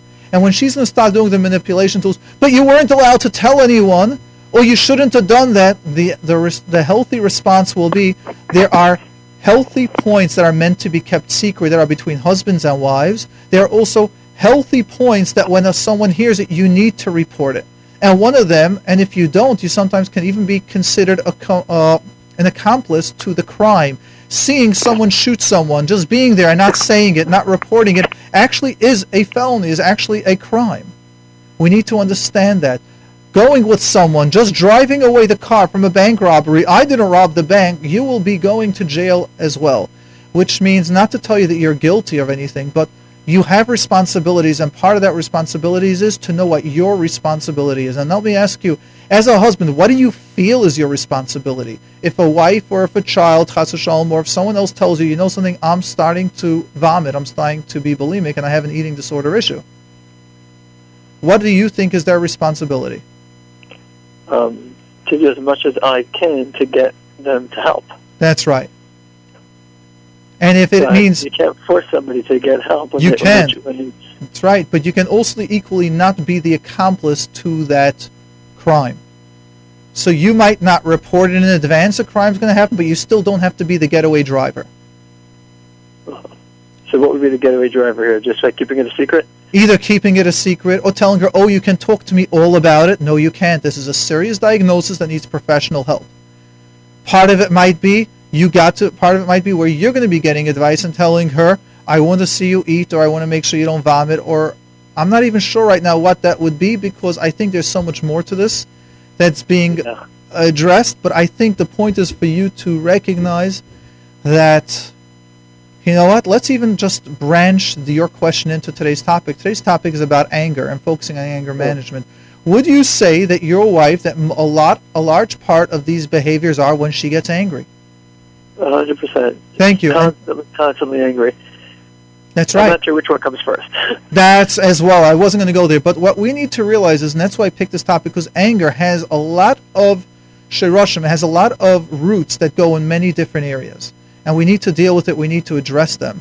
And anger can many times, not treated, not dealt with, not known how to deal with it, can sometimes implode where we keep it within ourselves, and it gets such a deep problem that it can develop into many different diagnoses. And my personal opinion is that many diagnoses of depression, anxiety, OCD, even bulimia, is a lot of emotions, or eating disorders are emotions that are deeply suppressed that haven't gotten out. And if we don't get them out, they develop into a lot more. They might not cause them. They might be the final straw that broke the camel's back, but they definitely are a large part of that. So my suggestion to you is get professional help. And the way you sound and the way she can try to manipulate you, I would recommend for you to find a therapist that's not emotionally warm and soft, someone that's understanding. You don't want someone that's tyrant, unfortunately. There are some of those in the field. But you want someone that's more behaviorally focused. What is going to be my response? And a weekly session on that. How did I stick to my rules? What are my behavioral goals that are measurable, that are quantitative? You can see how often that happened, and you can see and watch your growth or your not growth, and then in that case you will be shifting it and changing it. So I would recommend to you a more behavioral grounded therapist. Make sense? Wow. Yes, thank you so much. Any point that you feel I missed? Not at all. Excellent. Thank you, Chaim, for that question, and siyata d'shmaya, and lots of luck and atzlacha weiter. We are going to go to Gress on line 1. The number to call is 718-683-5858. That's 718-683-5858. You're listening to your host, Mordechai Winberger, and you can watch us live on the Lakewood Scoop, on Yeshiva World, and, of course, on the jrootradio.com. Let's go ahead, and we're going to go actually to line 6, to Ruchi. You're on the air with Mordechai. Ruchi, you're on. Hello? Hello? Yes. Yeah, my name is not Ruchi. I can tell that from your voice. What is your name? Mayor. Mayor, I got you. It's Mayor on line 6 further down. Okay, we didn't delete the other one. I got you, Mayor. All right. Yeah, that's not one of my issues. Anyways, I have two questions. So the first one is like this. I don't know whether to call it anxiety or nervousness, even like now when I'm calling up the show, I just get that, like, I can't breathe, or it comes out, let's say, dating. Before I go on a date, like, oh my gosh, I can't eat, I can't breathe. Let's say, down for the element, I just get that, like, hyperventilation. Yes. So I want to know, like, how to deal with that. Okay, good. That's question 1. Let me hear question 2. Question 2 is, I just, maybe you're inspiring some people to become a LCSW. Like, I just wanted to know what it takes, like, how many years and stuff like that. All right, I'll tell you the long version, I'll tell you the short version, and we'll see on air the feedback that I'm going to be getting, the positives or the negatives, as it usually happens. All right, let's first take the first question about anxiety, about hyperventilating, and let's first recognize there are normal times to feel anxious. It means calling up on air knowing that there are thousands of people, and as we've had today, 2 callers from Eretz Yisrael, so this is worldwide, listening to this show, to this program, is normal for the mind to feel unsure, unsafe. I want you to understand why. Our brain is programmed to protect us, to keep us safe. That's the goal of our brain.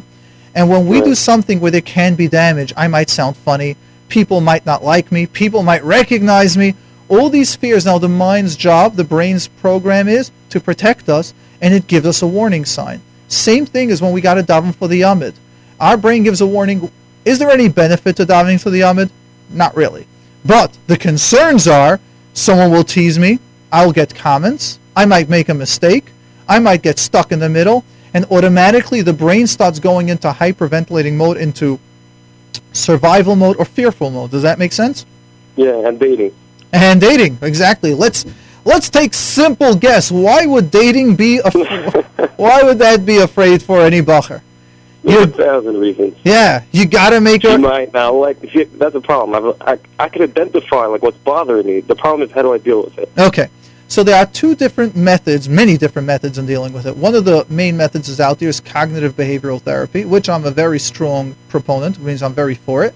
There's also different therapy, which I'm also a huge proponent, which actually most of my practice that I deal with is more emotional, means dealing into the subconscious. So I find that I am the therapist that people go to after they were not successful with CBT, because not every tool works with everyone. That's when I work, and that's what I've done with several people. And since you sound like an intelligent guy, Mayor, we'll go ahead. We'll give you like a little free tuning in. Let's see if we can help you out. Awesome. All right. If I would ask you to go into your feelings a second, into the anxiety, what's the feeling? What's the fear? What's it saying? What would happen if you daven for the Yamid when you're dating?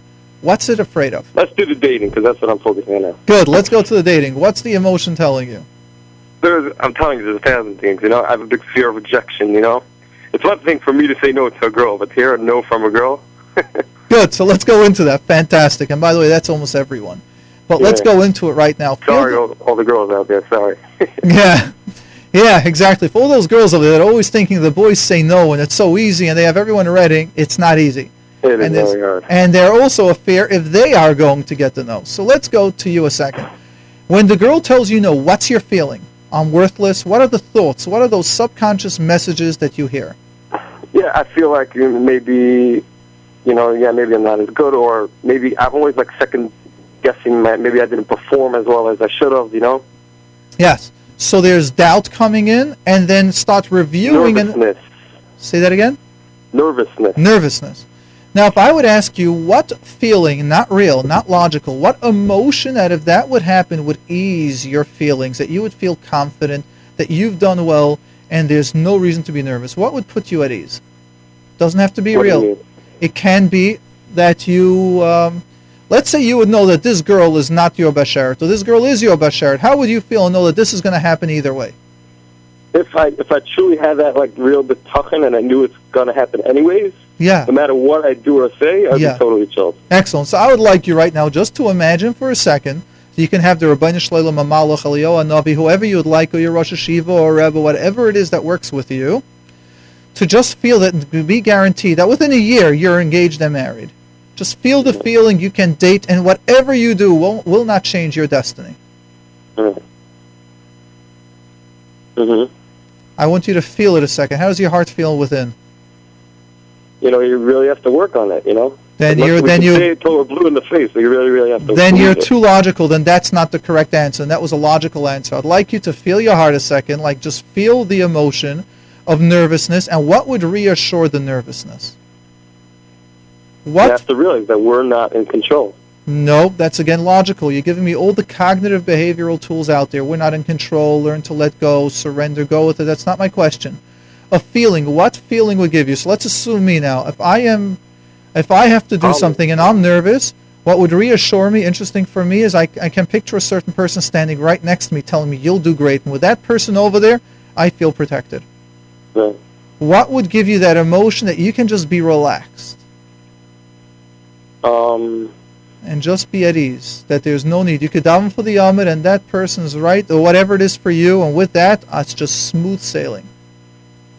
I guess the same thing like you said, like even if a girl would tell me, oh, what are you talking about? You were nervous? Like, I didn't think you're nervous at all. You did great, Fantastic. So I'd like you to imagine now that on every date, the girls just say, it was fantastic, it was easy. Wow. It was smooth. Yeah, that actually happened. And then after, I'm like, oh my gosh, so why was I nervous? Good. So I would like you now to imagine in your mind that at all times you can have someone, whenever you get nervous, just buzzing. Who would you like that to be? A person just buzzing in your ear at all times saying, you did great, you're fantastic. Is there a person? Is there one person that would do that, that would give you that emotional feeling, oh, I feel great, I feel comfortable? I don't know, I guess a friend, yeah. Okay, I guess. Could you picture the friend? Make up his name. I don't want to know his real name or anyone. We'll call him Chaim, Yankel. His name is Shmerel. Shmerel. Excellent. I want you to picture Shmerel now, invisible with you on the date, telling you, you're doing great, Mayor. You're fantastic. And then when you go into the Yamid, Mayor, 2 thumbs up. You're going to do great. And as you're up there saying, wow, it's so smooth, so clear, everything is easy. Tell me how you feel ahead of time when you picture now going on the date, or when you picture yourself now. Way more calm. Okay.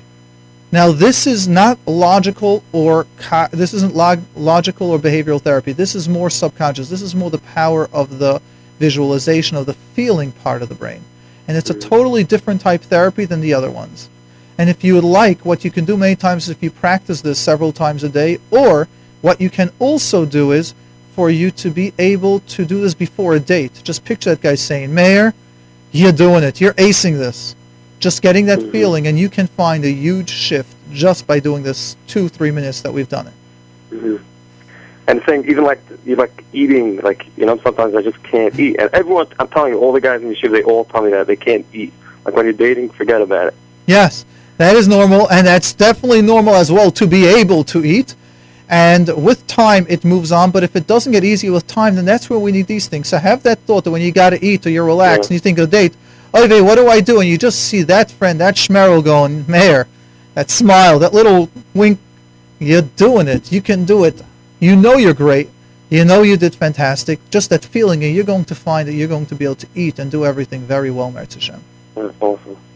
Thank you, Mayor. And the second question. Oh, yes, the second question about therapy. I'm glad I'm inspiring. Therapy is a fantastic, wonderful field to get into. How many years of, college and all that? So officially you need 3 years, or about as quick as it takes you to do a bachelor's, which can be about between 2.5 years, usually the fastest, to 3 years is average to get a bachelor's.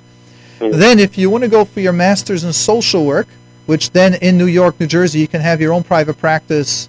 Basically after you have your master's, depends. In New York you can't. You need to first be supervised but whatever it goes, after 2 years you're able to already work.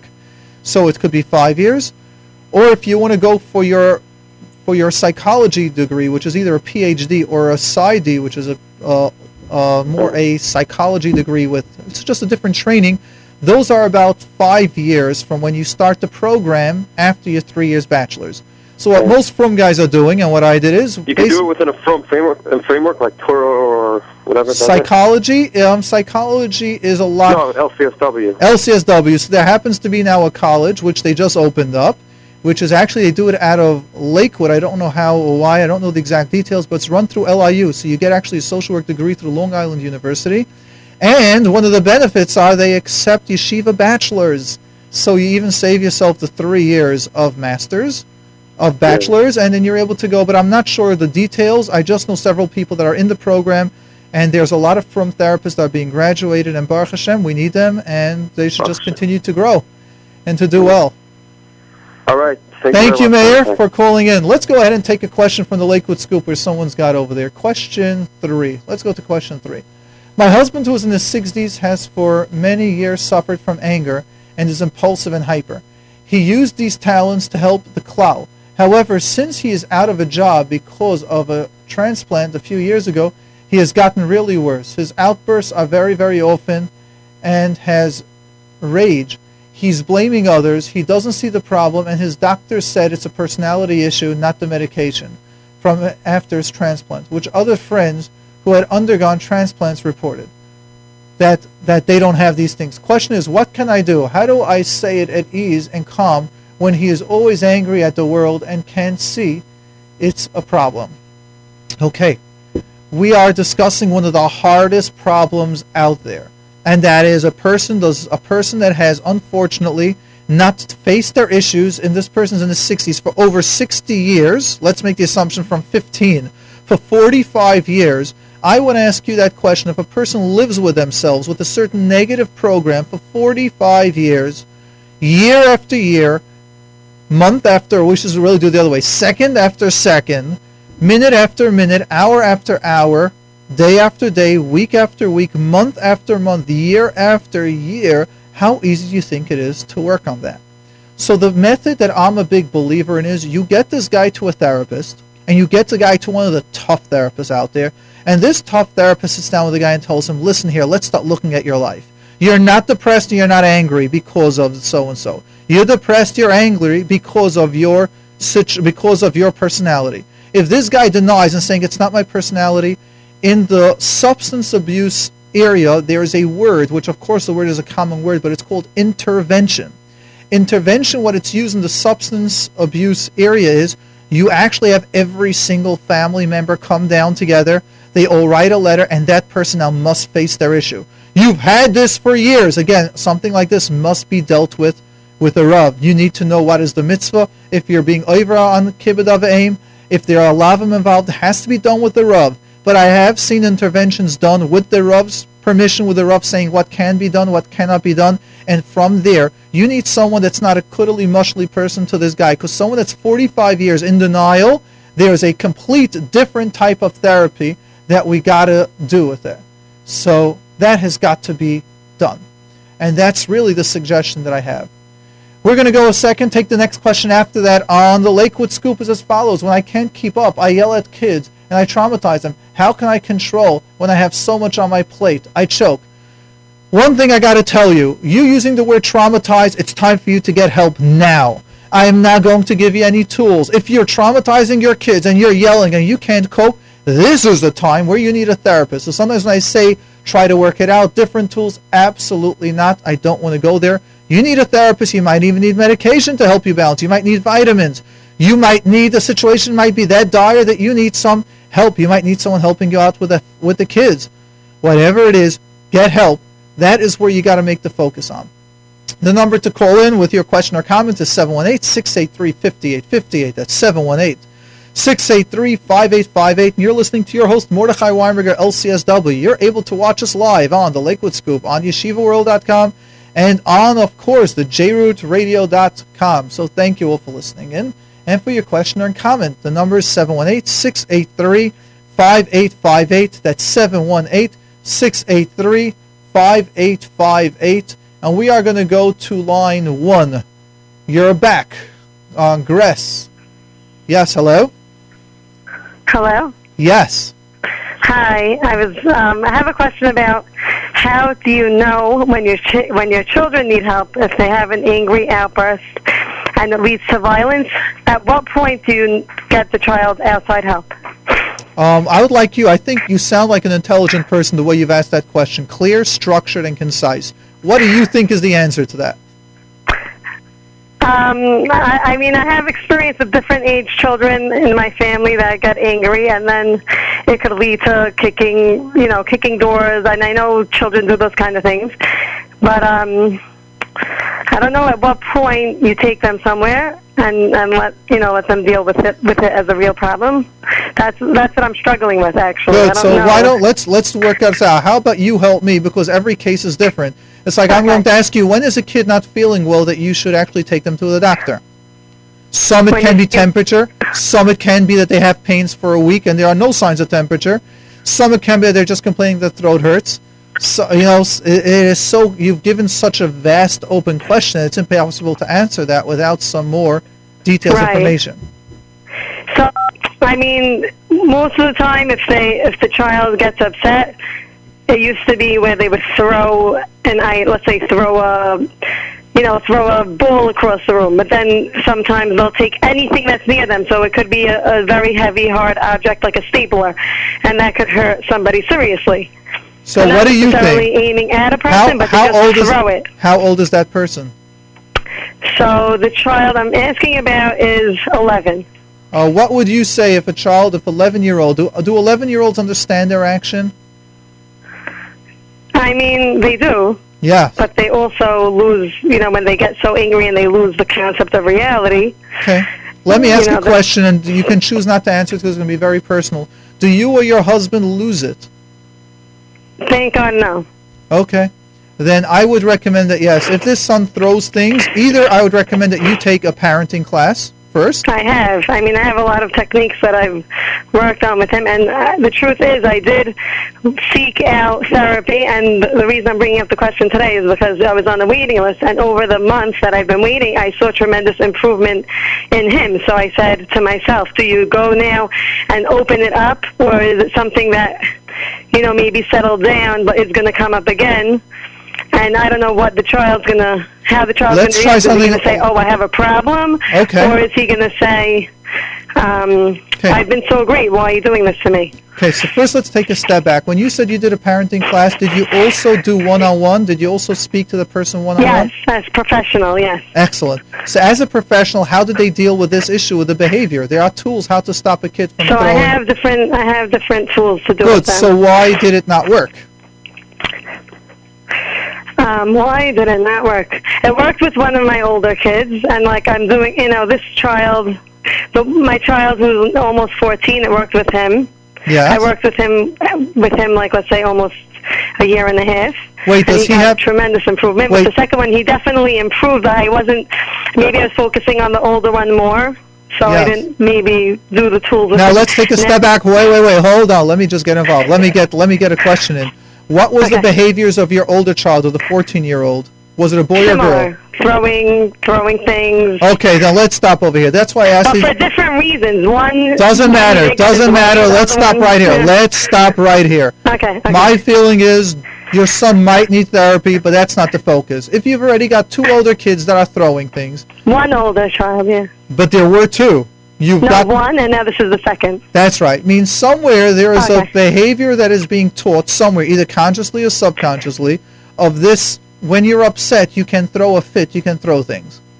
And could it be copying, that he was copying his older brother? It definitely can be, but then if you've mastered the level with the older brother, the tools that you have will automatically be subconsciously used to stop it, and then it would have stopped. Which is now telling me either, not to be so direct to you, but like either the tools aren't mastered, means you have the idea, but you weren't able to implement them completely that well, and that's why you're still having the struggle there. Once we master something, it happens naturally. Or you might have an issue where you're afraid of people that are angry, so you might be more gentle and soft, and you're afraid, and you've got that where you got to work to be stronger within yourself, not to be afraid of that. Or it can also be that there aren't some of the tools how to help them, how to build it up, or how to work it out, that they shouldn't even get that angry. But there are tools. It sounds to me more, that's why I asked about the parenting, it sounds to me that this is something, go back to that person that helped you then and work on it now, because the tools that parents have, I believe 85% of what you're saying about your son's behavior, if you're able to work on the older one, with Siyata Deshmaya, it should be able to get better to this one. Mm-hmm. Yes. So I should go back to the parenting teacher and ask her? Yes, and not ask her schedule 6 appointments with her 1 week after. Actually go back to her. Okay. Yes, not discuss it. This needs practice. This needs work. It might not take more than 6 weeks. Once a week of 6 weeks, but just do it. Do the 6 sessions, and you should notice it. And once we have 2 or 3 siblings doing a similar behavior, I usually recommend the parents are the ones that should go for the tools, how to get more tools in the toolbox just to deal with this one behavior. So you might be able to get your kids to do homework. You might be able to get your kids how to be wonderfully mannered outside.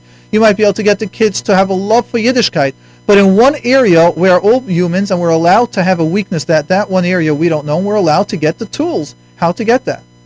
Mm-hmm. So I just took a course about a month and a half ago that OHEL offered, that they had for learning how to deal with trauma. So I've got 1 certification in trauma, and I wanted to hear the CBT, so it's CBT, trauma-based CBT, and I was there at that course, and it was very informative. So we're allowed to get tools, we're allowed to grow, and I find it important for people to not be embarrassed, not be afraid to get help, and for people to do that. Okay. Excellent. Thank you. You're very welcome. Thank you for that question. We are going to go to, let's go to Etty on line 5. Etty, you're on the air with Mordechai. Hi, I have a 6-year-old, basically the same thing as the last caller just called. Anger, I have a feeling it's more sensory. Why do I say sensory? Because when he was younger, let's say at 4 years old, when he would lose it, I'd put him in the tub where he can just let it out, or I'd hold him down, he could punch it out of me, and then he'd relax. And I saw him relaxing. How do I stop it before it stops? Because once he loses it, he's lost. First, how old is your son? 6. And at 4 years old, who gave you this recommendation that he should be punching you and let it out? I had seen it in he had OT, he goes to the gym. I had seen him do it there, and I was like, you know what, I had nothing else to do with him, and I saw literally when I would just hold him, I would talk to him, and I would try to soothe him, and I would just hold him, and he would just like sit at me, and he was like trying to fight to get out of me, and it was like, blah, blah, and then he just calmed down, and then I would just hold him, and I'd talk to him and tell him, Mommy's here. Then I would just tell him, like, well, either we don't behave this way or whatever it was that he was doing, and talking to tell him that to take him to his bed, he'd come right back out. To take him here, time out, all these things didn't work. Let me ask you, when you say all these things didn't work, did you actually have someone guide you how to do that, or you just assumed how to do it? I basically assumed how to do That's it. right. It was real. Okay, so let's take over here a step back. Teaching your 4-year-old son to punch you, holding him down when he's angry, I am personally very against that. For the simple reason, what happens when he's 18? Right. Right, that's why I said he's 6 years old, and, you're talking about anger. That's right. And a toolbox, can someone just give me a tool of of course, and the I'm toolbox... looking for a positive way to go about this. Of course, and the toolbox is, please take a parenting course. That is the toolbox. The toolbox, you need about 6-7 different tools. And yes, timeouts do work, sending them to the rooms do work, but you need to know how to do that. So imagine I tell you, Gemara is unbelievable. It sharpens your brain, but you don't even know the language. Gemara is an Aramaic language. It's not just Hebrew. It's not just Lashon Kodesh. And therefore, what you need to realize is you need to learn how to do the steps. Parenting, contrary to what people think, is, oh, just say this, just talk. It's not about just talking. It's about how to talk. And when I train people certain trainings in therapy, it's not just about when they use active listening. Oh, I hear you say, it's not just repeating words. There's a whole system to it. And with what you're saying about from your son when he's 6, but from when he was 4, those are definitely not the tools to use to hold someone down, because what do you do when they get stronger? What do you do when the aggression gets more intense?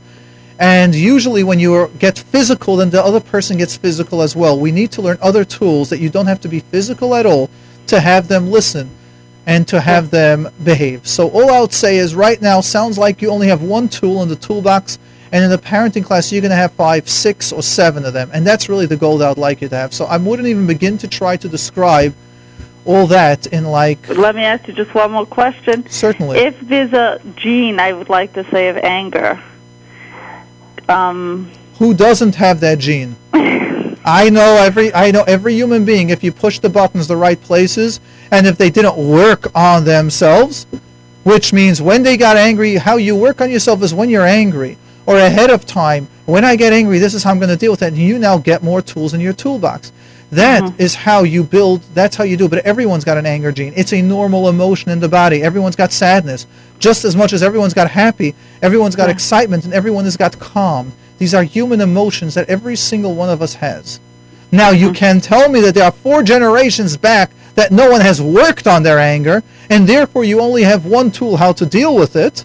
That makes sense. Yes, when there are generational issues, emotional issues, most of the time you'll find that the family does not have the tools for it. And when they get the tools, it's amazing how many times generational issues can change. So to give you an example, there can be a family where there's a heart condition, where parents were nifter and grandparents were nifter young from heart attack. Does not mean that this person should now go ahead and buy the caver and assume, okay, so Chas Shalom, I'll die at 50 years old because that's when my father or mother or grandfather died. No. What that means is today's days that you're more prone to that. Make sure you're on a diet that is conducive to have a healthy heart. Make sure you're exercising. Keep the weight down.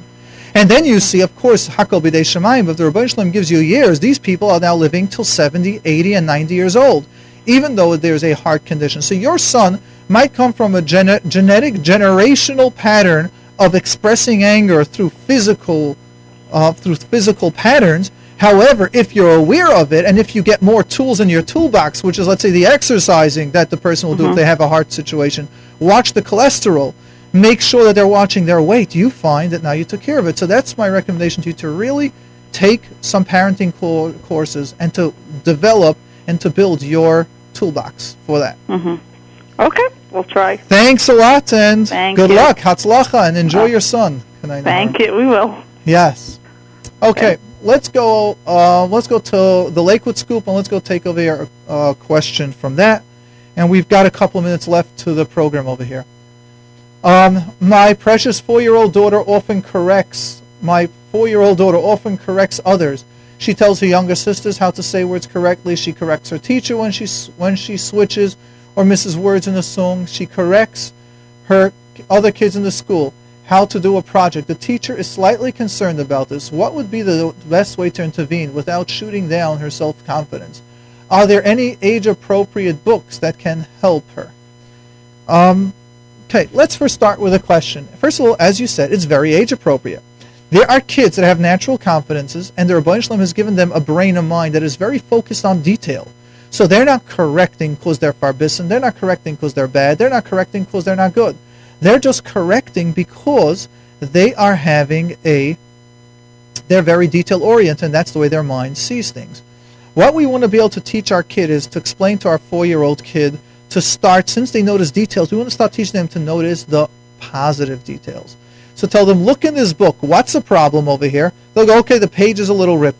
Now tell me, sorry, that's a negative. Tell me a positive in the book now.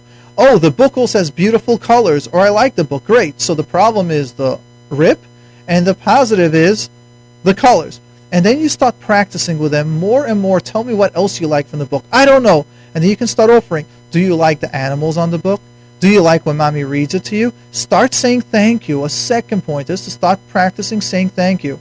Start noticing what you like. You like the way mommy gave the tones when she did the sounds of the voices. You like the supper. You want to start focusing on the positive. I find children are very, very, very much behavioral. It means we train them. So again, my question, had you been on the air, would have been, are you or your husband critical person? Do you guys notice the mistakes? Are you busy saying, my kid is doing this and this? From 10 points, you cleaned up the room. Yeah, but you know what? You didn't do this toy you didn't put nicely away, and the other toy you didn't put away on the correct way. So that's what's very important for us to focus and to start shifting to the positive and start training her to notice the positive and to start verbalizing that positive. We're going to go to Sarah. Sarah on line 3. You're on the air with Mordechai. And for those of you tuning in, we got a couple minutes left to our program. You're on there with Mordechai Winberger. Let's grow together. And of course, the J-Root Radio. You can watch us live on the Lakewood Scoop on Yeshiva World and on, of course, the jrootradio.com.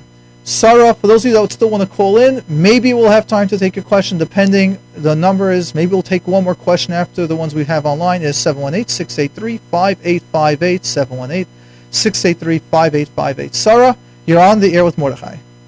Hi. I don't know if you recognize my voice. I don't. Not yet. Okay. The question about anger. So it comes and goes, and right now it's very calm, but when it comes up, then I get, very angry at a certain person for doing something completely out of her scope, what she was not supposed to do. Okay. You've given it away. I know who you are now. Okay. So now, let's go ahead and address it. The issue is that you're angry at someone that, let's say, has done something that they should not have done, and you're not able to move on, correct? Right. Now, one of the steps, as we mentioned at the beginning, why people are angry, it's when they don't feel safe.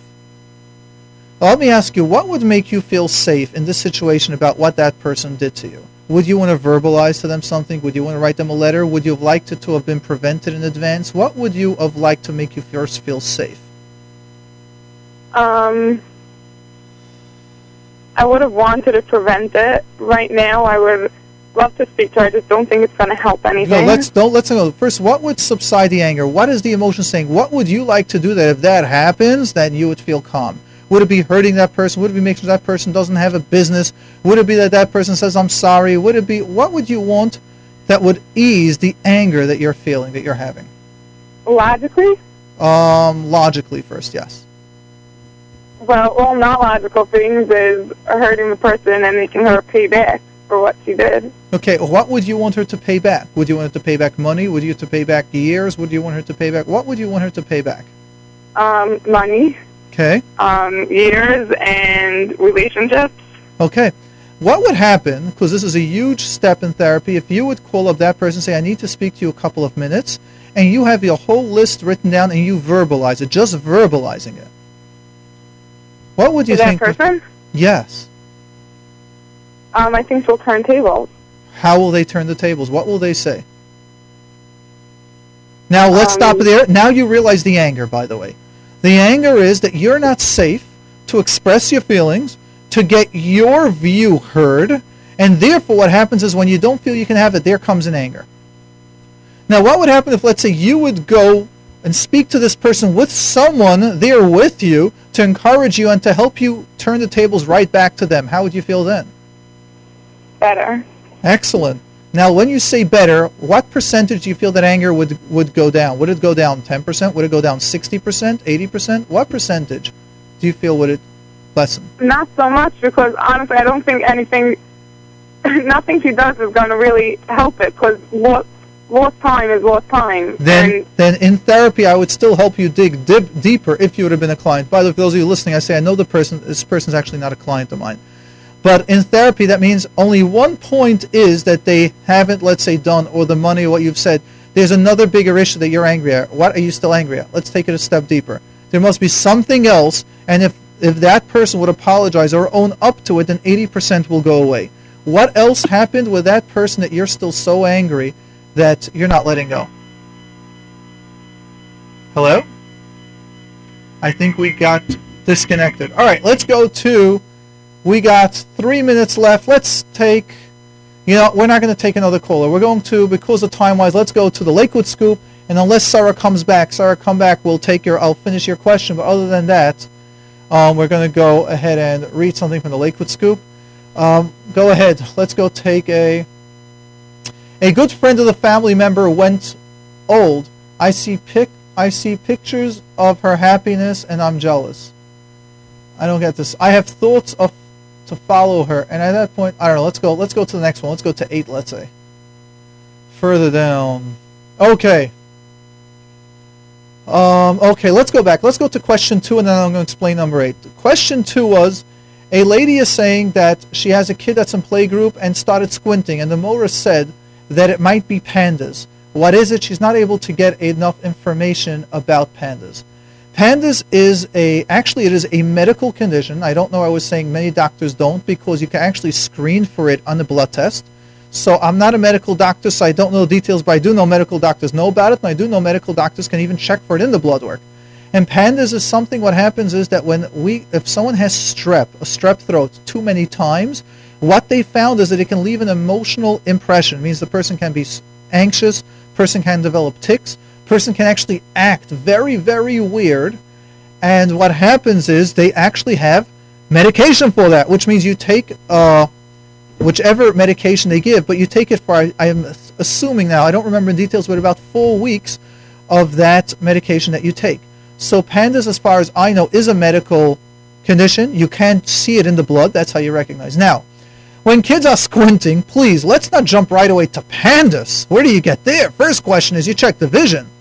Second thing, you start finding out why they're squinting. Maybe they think it's a game. Maybe they have a brother that squints. Maybe they have parents that squint. There's so many other steps where you run to before you jump to pandas.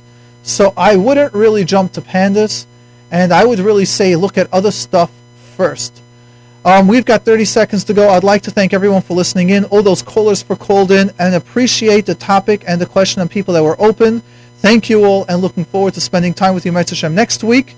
Your host, Mordechai Winberger, LCSW. I'd like to thank the Lakewood Scoop for hosting it. I'd like to thank Yeshiva World, but most of all, I would like to thank the J-Root for hosting me, hosting this program, and for hosting the J-Root Radio. And Aaron, of course, our wonderful, amazing technician, for doing this wonderful, fantastic job, preparing everything and the way we do everything. Thank you all. Mitzvah Hashem, looking forward to speaking to you next week.